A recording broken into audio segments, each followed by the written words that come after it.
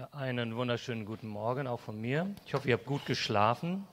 So eine extra Stunde, manchmal nicht schlecht. Nachteil ist, Gefühl geht es langsam schon aufs Mittagessen zu, ne? Also rein gefühlt, aber offiziell noch nicht. Ihr könnt es schaffen. Ne? Die 4 Soli der Reformation, wer kriegt die nochmal zusammen? Wir haben die von den Kindern gehört im Lied von Annette. Probieren wir es mal. Also wir machen mal auf Deutsch. Allein die Gnade, allein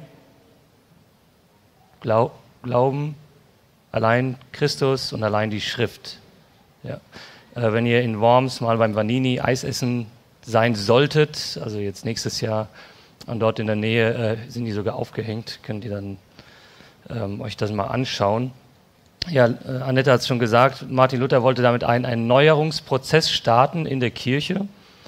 In der katholischen Kirche damals, oder damals gab es nur eine Kirche. Die katholisch bedeutet insgesamt auch die allgemeine Kirche, also evangelisch-katholisch in dem Sinne gab es so gar nicht.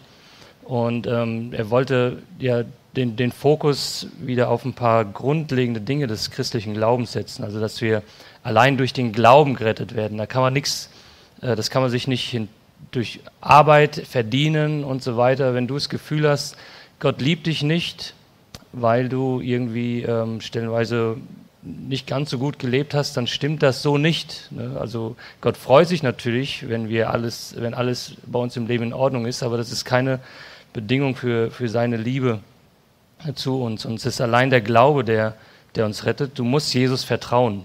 Wenn du in ein Flugzeug steigst, dann rettet dich das Flugzeug, aber du musst den vertrauen, also dann fliegst du, weil das Flugzeug fliegen kann und nicht, weil du so toll bist, ein guter Handwerker oder sonst was.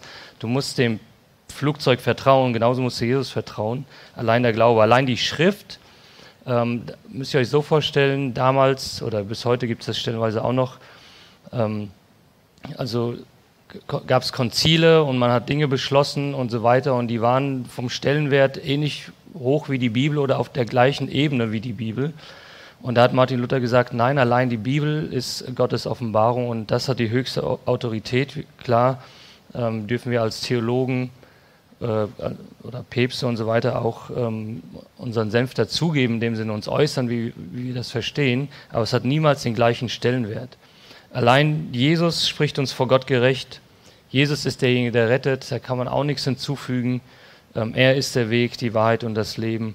Und allein durch Gnade können wir Gottes Vergebung annehmen. Also Vergebung ist immer ein Geschenk. Allein durch Gnade können wir das annehmen, können wir uns auch nicht verdienen. Und heute möchte ich den Fokus mit uns ein bisschen auf die Bibel setzen, allein die Schrift, darauf den Fokus setzen. Und ich lese uns mal ein Zitat vor, was Luther angeblich in Worms gesagt haben soll. 1521 in Worms fand der sogenannte Reichstag zu Worms statt, dort, wo der Vanini auch aktuell ist. Ne? Also, falls ihr mal dort seid, da ist luthermäßig viel zu erleben. Und dort machte Martin Luther folgende Aussage. Wenn ich durch Zeugnisse der Schrift und klare Vernunftgründe überzeugt werde, denn weder dem Papst noch den Konzilien allein glaube ich, da es feststeht, dass die öfter Geirrten sich selbst widersprochen haben, so bin ich durch die Stellen der Heiligen Schrift, die ich angeführt habe, überwunden in meinem Gewissen und gefangen in dem Worte Gottes. Daher kann und will ich nicht widerrufen, weil wieder das Gewissen etwas zu tun weder sicher noch heilsam ist. Gott helfe mir, Amen. Also es ging damals darum, dass Martin Luther hat diese Dinge geäußert und dann gab es das Konzil und dort wurde, der Reichstag in Worms, dort wurde es dann verhandelt, wie soll man mit Luther umgehen. Und er drückt mit diesem Zitat aus, ich bin am Ende des Tages allein der Bibel gegenüber verantwortlich, oder sie prägt mein Gewissen und nicht, was Päpste oder sonst so gesagt haben. Und die Frage, die ich uns heute stellen möchte, ist, warum hat Martin Luther der Bibel so viel Bedeutung zugemessen?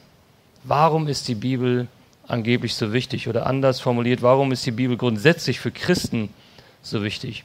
Vielleicht hast du schon mal diesen Satz gehört oder selbst auch gedacht, warum sollte ich glauben, was in einem so alten Buch steht? Das ist eine gute Frage. Warum soll ich das glauben, was da drin steht? Also jeder kann ein Buch schreiben, ganz ehrlich, heute ist es so einfach wie noch nie. Und nur weil es in einem Buch steht, heißt es ja noch nicht, dass es wahr ist. Ne?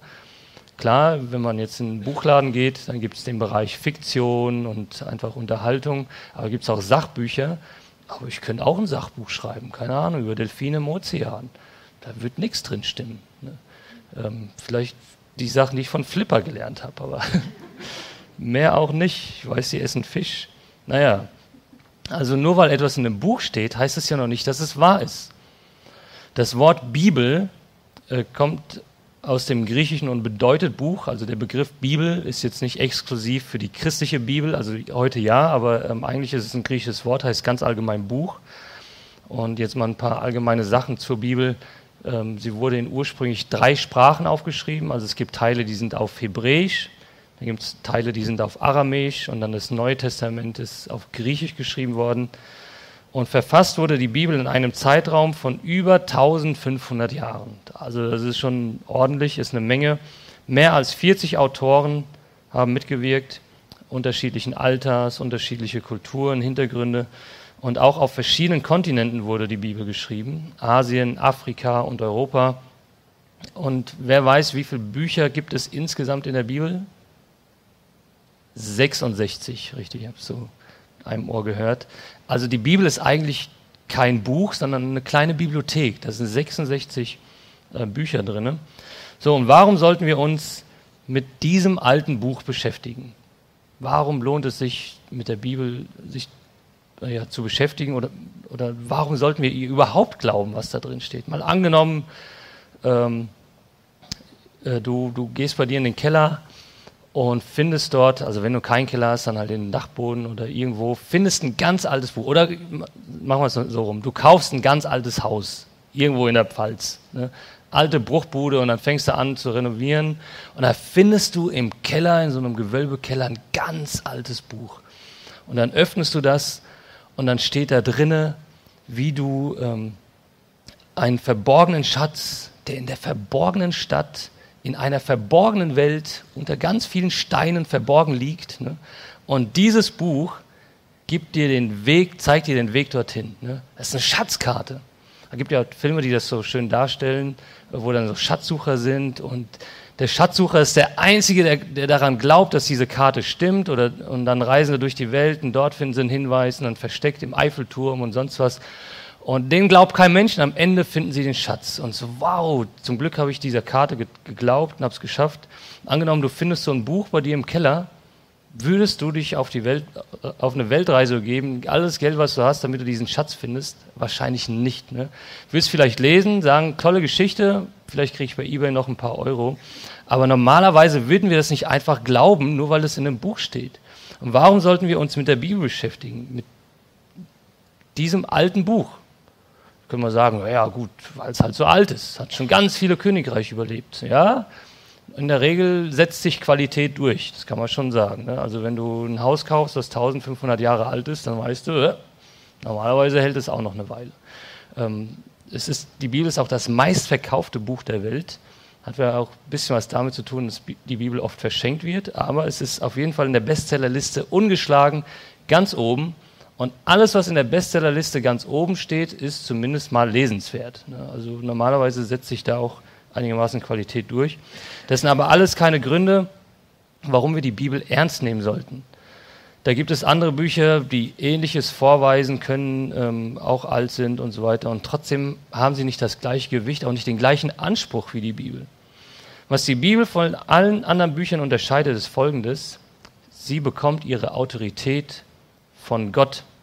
Die Bibel an sich behauptet nicht, dass die Bibel, das Buch an sich ist nicht wertvoll, sondern bekommt ihre Bedeutung von Gott zugewiesen. Weil Gott sagt, hey, das sind meine Worte, schreib sie auf, und am Ende in der Bibel zusammengetragen.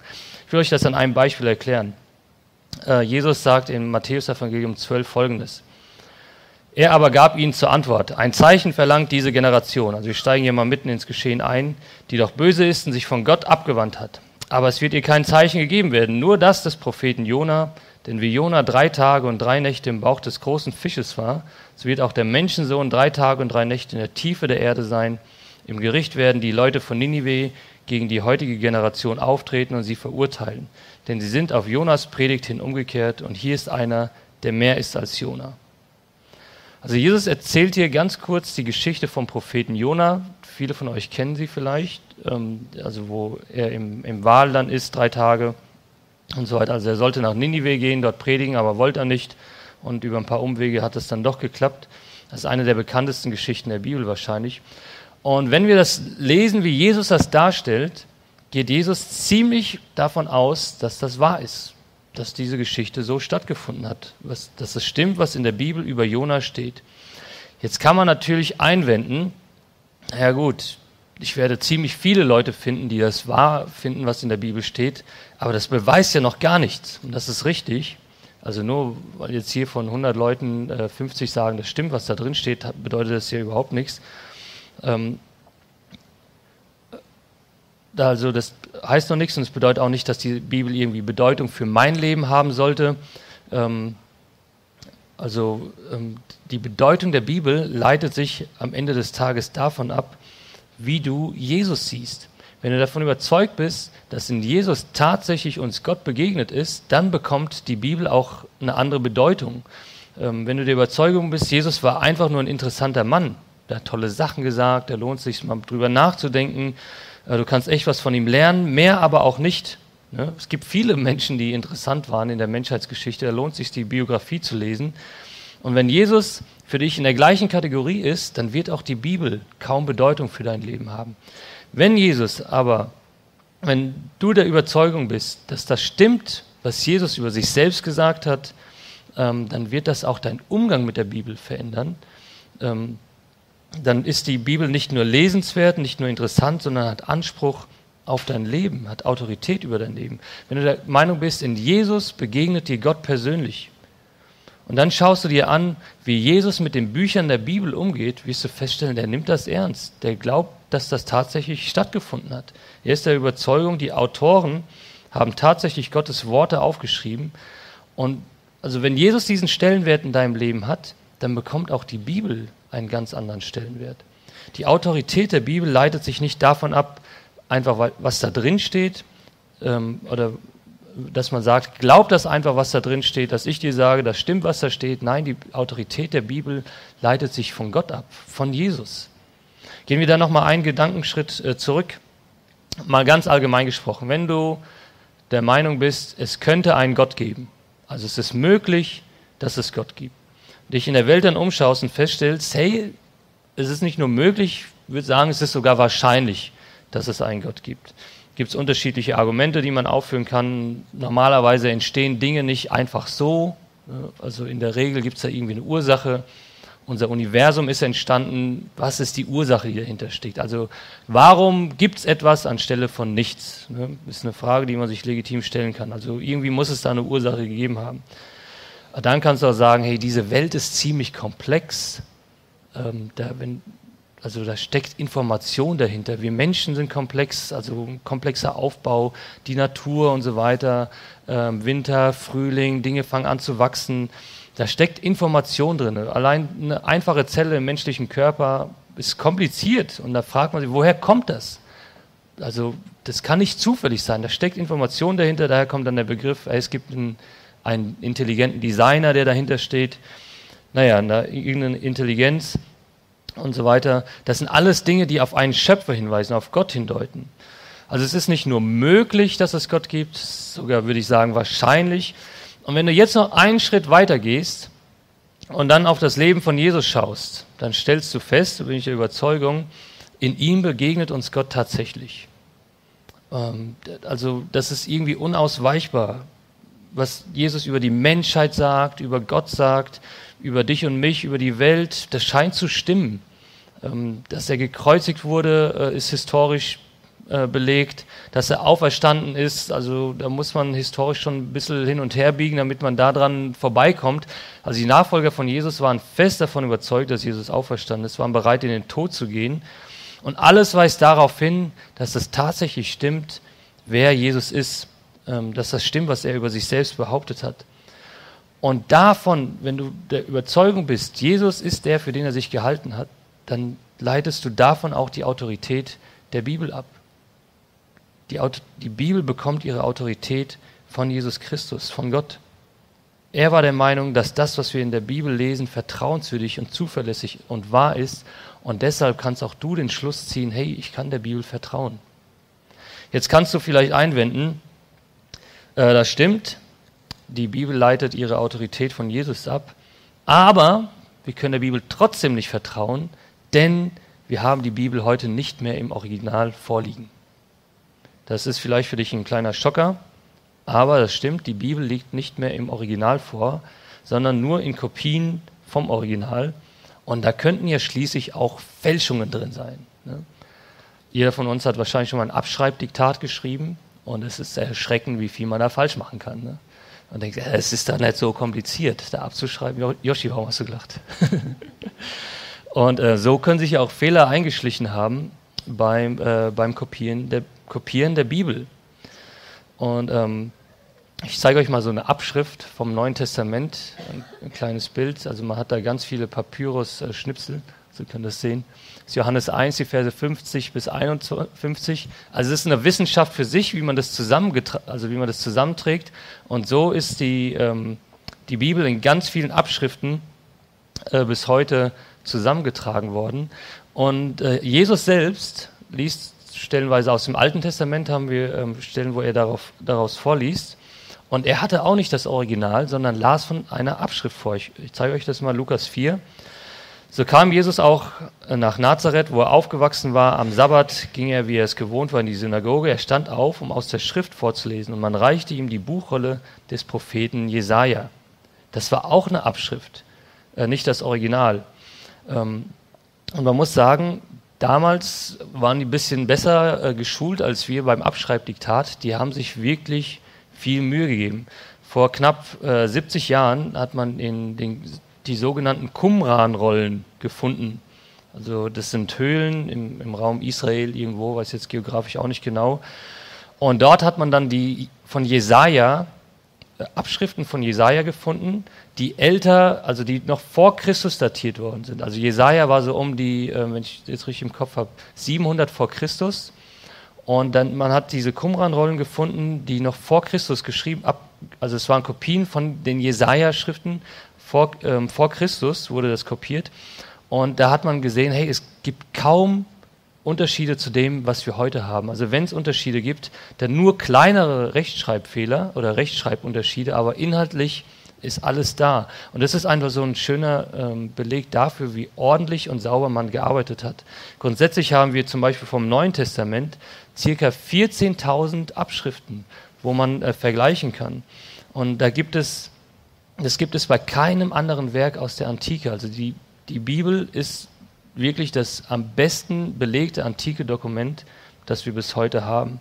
Und die Unterschiede, die wir haben, das ist stellenweise Rechtschreibung, Satzzeichen, und weniger als 1% geht auf inhaltliche Auswirkungen zurück. Und diese 1% sind inhaltliche Auswirkungen, wo wir sagen, hey, das betrifft nirgends irgendwie essentielle Themen des christlichen Glaubens. Also es ist wirklich marginal. Und der Einwand, wir haben nicht das Original vorliegen, der zählt überhaupt nicht. Denn was wir da haben, ist wirklich vertrauenswürdig und sehr, sehr sauber belegt. Jetzt könnte man natürlich sagen, okay, wir haben nicht das Original, die Abschriften sind wirklich toll, aber wer garantiert mir, dass die Bücher, die in der Bibel drin sind, da auch tatsächlich drin sein sollten? Was ist, wenn uns da was vorenthalten wird? Am Ende des Tages wurde doch die Bibel von Menschen zusammengestellt, und was ist, wenn die einfach gesagt haben, ja, das gefällt mir, das kommt da rein. Wenn wir uns den Prozess anschauen, wie die Bibel entstanden ist, dann natürlich hat das was mit Menschen zu tun. Wenn wir da die Geschichte nachzeichnen, dann haben wir keine Liste, die irgendwie vom Himmel gefallen ist, so, das ist das Inhaltsverzeichnis der Bibel, die Bücher sollten da rein. Ansonsten ist das nicht die Bibel, das haben wir nicht. Wird ja auch oft kritisiert, dass die katholische Kirche irgendwie Bücher versteckt unterm Petersdom und dort findet man dann, wie Jesus wirklich war und so weiter. Ja, das ist alles reine Spekulation. Geschichtlich gewesen ist es tatsächlich so, es gab im 4. Jahrhundert nach Christus ein großes Konzil und dort hat man im Prinzip festgehalten oder fixiert, welche Bücher bis jetzt unter den Christen ohnehin schon als Autorität oder als vertrauenswürdig eingestuft waren. Oder müsst ihr euch das so vorstellen, auf dem Konzil hat man einfach geguckt, okay, wir haben viele verschiedene Ortskirchen, welche Paulusbriefe werden dort als echt und tatsächlich von Paulus wahrgenommen und so weiter. Und am Ende hat man dann nur gesagt, hey, das sind die vertrauenswürdigen Dokumente, die die Kirche bis jetzt als vertrauenswürdig eingestuft hat. Und hier machen wir jetzt einen Schlussstrich, dass da nichts weiteres hinzukommt. Und das Konzil hat jetzt keine Liste festgelegt, die Bücher kommen in den biblischen Kanon, sondern hat eher festgestellt, was ist der Konsens unter den Christen. Und was an den christlichen Glauben an dieser Stelle von anderen Religionen unterscheidet, der christliche Glaube lässt sich überprüfen. Du kannst das nachvollziehen, du kannst das geschichtlich nachzeichnen, das ist kein dubioses, hier ist ein Buch, glaub's einfach, sondern du kannst das tatsächlich nachschauen. Und Gott lässt sich überprüfen. Wenn du Zweifel hast am christlichen Glauben, Gott lässt sich überprüfen. Alle Wahrheit ist Gottes Wahrheit und da kannst du auf Forschungssuche gehen und dir deine eigene Meinung bilden. Ein weiterer Einwand, den man hier einführen könnte, ist, okay, wir haben die Bibel, sie ist vertrauenswürdig, Jesus hält sie sehr, sehr hoch, glaubt, was da drin steht, aber warum verstehen die Christen selbst die Bibel so unterschiedlich? Das ist jetzt eine gute Frage, ne? Warum verstehen die Christen selbst die Bibel so unterschiedlich?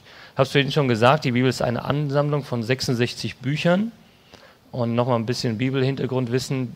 Die Bücher in der Bibel sind auch nicht chronologisch, also in der geschichtlichen Abfolge geordnet, sondern thematisch. Wir haben da Geschichtsbücher drin, wir haben Bücher von Propheten, also Aussagen, zum Beispiel das und das und das solltet ihr tun. Wir haben Poesie, sogenannte Weisheitsliteratur, wir haben Lieder drin. Wir haben Biografien über Jesus, wir haben Briefe und das sind ganz unterschiedliche Literaturgattungen. Und um diese unterschiedlichen Stile, wie man schreibt oder Genres auch zu verstehen, ist es wichtig, ist ein bisschen Deutschunterricht eigentlich ganz hilfreich. Ich weiß, manche von euch mögen das überhaupt nicht, aber es hilft grundsätzlich im Leben. Wie gehe ich mit unterschiedlichen Gattungen um? Da muss man dann seinen Grips ein bisschen anstrengen. Aber das Tolle ist, dir geht es vielleicht, du bist nicht alleine, wenn du sagst, hey, ich finde das schwierig mit der Bibelstellenweise. Schaut mal, was Apostel Petrus sagt. Begreift doch, die Geduld, die unser Herr mit uns hat, bedeutet unsere Rettung. So hat es ja auch unser lieber Bruder Paulus mit der ihm geschenkten Weisheit geschrieben. Und dasselbe sagt er in allen Briefen, wenn er über diese Dinge spricht. Einiges in seinen Briefen ist allerdings schwer zu verstehen, was dazu führt, dass die Unbelehrbaren und Ungefestigten es verdrehen. Aber das tun sie auch mit den übrigen heiligen Schriften und sie tun es zu ihrem eigenen Verderben. Also Apostel Petrus sagt, einiges in den Paulusbriefen ist schwer zu verstehen. Manch einer würde sagen, alles ist schwer zu verstehen. Aber hier muss man einfach sorgfältig arbeiten. Und was hilft, ist mit anderen reden, sich auszutauschen. Wie verstehst du das? Also ins Gespräch gehen. Und Martin Luther hat hier einen wunderbaren Rat an jeden von uns. Und der lautet folgendermaßen: Lass die hellen Stellen, die dunklen Stellen erleuchten. Was meint er damit? Konzentriere dich darauf, was dir klar geworden ist und nicht auf schwere Stellen. Wir tendieren dazu, uns die komplizierten Themen herauszupicken, darauf zu stürzen und wir übersehen das Offensichtliche. Paulus redet so oft davon, dass wir liebevoll miteinander umgehen sollen, einander achten sollen, einander erbauen sollen. Seine Briefe sind wirklich voll damit. Und wenn du dich darauf konzentrierst, wirst du vielleicht auch andere Dinge besser verstehen. Aber was machen wir? Wir picken uns manchmal eine Aussage raus, die wirklich kompliziert ist. Oder ein anderes Beispiel, es gibt im 1. Korintherbrief eine Bibelstelle zum Thema Kopftuch bei Frauen. Und das ist die einzige Stelle, die wir diesbezüglich haben. Aber die holen wir uns raus und zerbrechen uns den Kopf, wie man die verstehen soll und so weiter. Aber lassen ganz viele andere Sachen dann liegen. Eben freundlich, liebevoll miteinander umzugehen. Ne? Und jemand, der sagt, ich möchte ein Kopftuch tragen, oder jemand, der sagt, ich möchte keins tragen, dann streiten wir uns darüber, wie kann das sein, wie kann man die Bibel hier anders verstehen, und übersehen die ganzen anderen Stellen, nämlich, dass wir liebevoll miteinander umgehen sollen. Also wir picken uns eine komplizierte Sache raus, aber übersehen ganz viele andere. Und Martin Luther sagt, hey, lass die hellen Stellen die dunklen erleuchten. Ne? Und manche Fragezeichen bleiben vielleicht. Und da ist dann an der Stelle auch wieder Vertrauen angesagt. Gott zu vertrauen, dass er dir das vielleicht klar macht und da vielleicht auch ins Gespräch mit anderen zu gehen, wie die das verstehen, aber konzentriere dich auf die hellen Stellen. Ehrliche Fragen und Zweifel, die haben auch ihren Platz im Umgang mit der Bibel. Und dann kann man sich gemeinsam auf die Suche nach Antworten begeben. Und auf manche Fragen wirst du leider auch keine Antworten bekommen. Das bringt das Leben so mit sich. Wir haben in der Bibel die Geschichte mit Hiob und es ist eigentlich eine super dramatische und auch schreckliche Geschichte. Seine ganze Familie stirbt, er ist schwer krank, hat große Zweifel an Gott. Und wir kennen den Hintergrund, dass Satan Gott beweisen wollte, hey, wenn Hiob krank wird, dann möchte er von dir nichts mehr wissen. Hiob kennt das alles gar nicht. Aber was wirklich interessant ist, Hiob bekommt am Ende des Buches nichts erklärt. Der bekommt das gar nicht erklärt, warum das alles passiert ist, sondern was sagt Gott zu ihm? Hiob, ich bin Gott und du nicht. Ja? Und das ist wirklich schwierig auszuhalten, dass wir auf manche Warum-Fragen keine Antworten bekommen. Aber Gott ist der Schöpfer und wir nicht. Und an manchen Stellen bleibt uns nichts anderes übrig zu vertrauen. Sprache ist immer auch Interpretation. Und nicht jeder Unterschied unter Christen ist auch tatsächlich ein fundamentaler Unterschied. Wir haben zum Beispiel das Buch der Offenbarung und das ist nicht einfach zu verstehen. Da gibt es unterschiedliche Modelle, wie läuft die Endzeit ab, werden die Christen entrückt, vor der Trübsal, nach der Trübsal und so weiter, wann kommt Jesus wieder? Und da gibt es unterschiedliche Meinungen und alle versuchen das gleiche Buch zu verstehen, aber wo sich alle einig sind, ist, Jesus kommt eines Tages wieder. Und manchmal macht es Spaß, über Unterschiede zu diskutieren, aber da braucht man sich nicht den Kopf einschlagen, sondern kann sich auf die Gemeinsamkeiten besinnen. Jesus kommt wieder, er holt seine Kirche zu sich und alle, die zu ihm gehören, sind auf der Gewinnerseite. Als freie Christengemeinde sind wir überzeugt, die Bibel ist unsere höchste Autorität. Gott hat sich darin offenbart, deswegen predigen wir die Bibel und deswegen ist das, was Luther da angestoßen hat, Sola Scriptura bei der Reformation, unglaublich wichtig. Die Bibel ist unsere Glaubensgrundlage, nicht weil wir sagen, oh, die Bibel ist so wichtig, sondern weil Gott sagt, ich habe mich darin kundgetan. Weil uns Menschen da mit der Bibel Gott mitgeteilt hat, so bin ich. Und in Jesus begegnet uns Gott persönlich. Gott hat in der Bibel mitgeteilt, das und das ist mir wichtig und es lohnt sich, sich daran zu orientieren. Wenn wir sagen, die Bibel hat höchste Autorität für uns Christen, bedeutet das nicht, dass wir in allem, was unser Leben betrifft, nur der Bibel glauben. Also in der Bibel steht nichts, wie du eine Operation am offenen Herzen durchführen solltest. In der Bibel steht auch nicht, ob du rechts oder links auf der Straße fahren solltest. Ne? Ob es Sinn macht, wenn man nachts mit dem Fahrrad unterwegs ist, Licht mitzunehmen. Das steht so in der Bibel nicht drin. Oder dass man alle 2 Jahre sein Auto beim TÜV abgeben sollte. Mag auch sein, dass du die Bibel bisher nur als Regelbuch wahrgenommen hast. Tu das nicht, lass das und so weiter. Das darf man auch nicht. In der Bibel geht es nicht in erster Linie um Moral und um Regeln. Gottes Ziel mit der Bibel ist, du sollst ihm begegnen. Du sollst Jesus begegnen. Und wenn du erkannt hast, ich brauche Jesus in meinem Leben, ich brauche seine Vergebung, seine Gnade, ich bin fehlerhafter, sündiger, als ich es eigentlich wahrhaben möchte. Und um mich steht es eigentlich so schlimm, dass Jesus für mich sterben musste, dass er an meiner Stelle sterben musste. Und er liebt mich so sehr, dass er bereit war, für mich zu sterben. Und wenn du das verstanden hast, das begriffen hast, dann ist der nächste Schritt, weil Jesus mir vergeben hat, möchte ich nach Gottes Geboten leben. Möchte ich seinen Charakter widerspiegeln, Gottes Charakter widerspiegeln. Und die Gebote, Regeln in der Bibel, die Gott dort formuliert hat, die helfen mir, das umzusetzen. Und die bewahren mich auch vor Dingen. Und das ist ganz pragmatisch angesetzt, ein gesunder Lebensstil. Also wenn du das umsetzt, was Jesus über uns Menschen sagt, oder nimm mal jetzt die Seligpreisung und so weiter, oder die Ratschläge, die Anweisungen, die Jesus grundsätzlich gibt, wenn du das umsetzt, dein Leben wird besser gelingen. Einfach weil es Gottes Wahrheit ist für dein Leben. Es macht einfach Sinn. Der Psalmist, Psalm 119, schreibt es folgendermaßen: Führe mich auf dem Pfad, den deine Gebote vorzeichnen, denn an ihm habe ich meine Freude. Lenke mein Herz zu dem, was du in deinem Wort bezeugst, und halte es fern vom selbstsüchtigen Streben nach Gewinn. Ja, halte meine Augen davon ab, nach trügerischen Dingen Ausschau zu halten. Schenk mir neue Lebenskraft, indem du mich auf deinen Wegen führst. Oder anders formuliert, wenn ich auf Gottes Wegen gehe, dann gelingt mein Leben, weil Gott uns so gemacht hat. Also es lohnt sich meiner Meinung nach, der Bibel zu vertrauen, grundsätzlich, das auch umzusetzen. Aber es fängt mit Jesus an. Wenn Jesus höchste Autorität in deinem Leben bekommen hat, dann möchtest du das auch umsetzen, weil du weißt, das ist gut für dich. Wie kann das jetzt praktisch aussehen mit der Bibel im Alltag? Also wie kannst du die Bibel besser verstehen? Ein Schlüssel, die Bibel besser zu verstehen, ist, darüber sich zu unterhalten mit anderen und das auszuprobieren, vielleicht in einer Kleingruppe. Wir haben bei uns FCG Interaktiv alle 2 Wochen. Vielleicht, dass du dich darüber unterhältst mit Freunden. Aber wenn du ins Gespräch kommst, werden manche Dinge für dich klarer.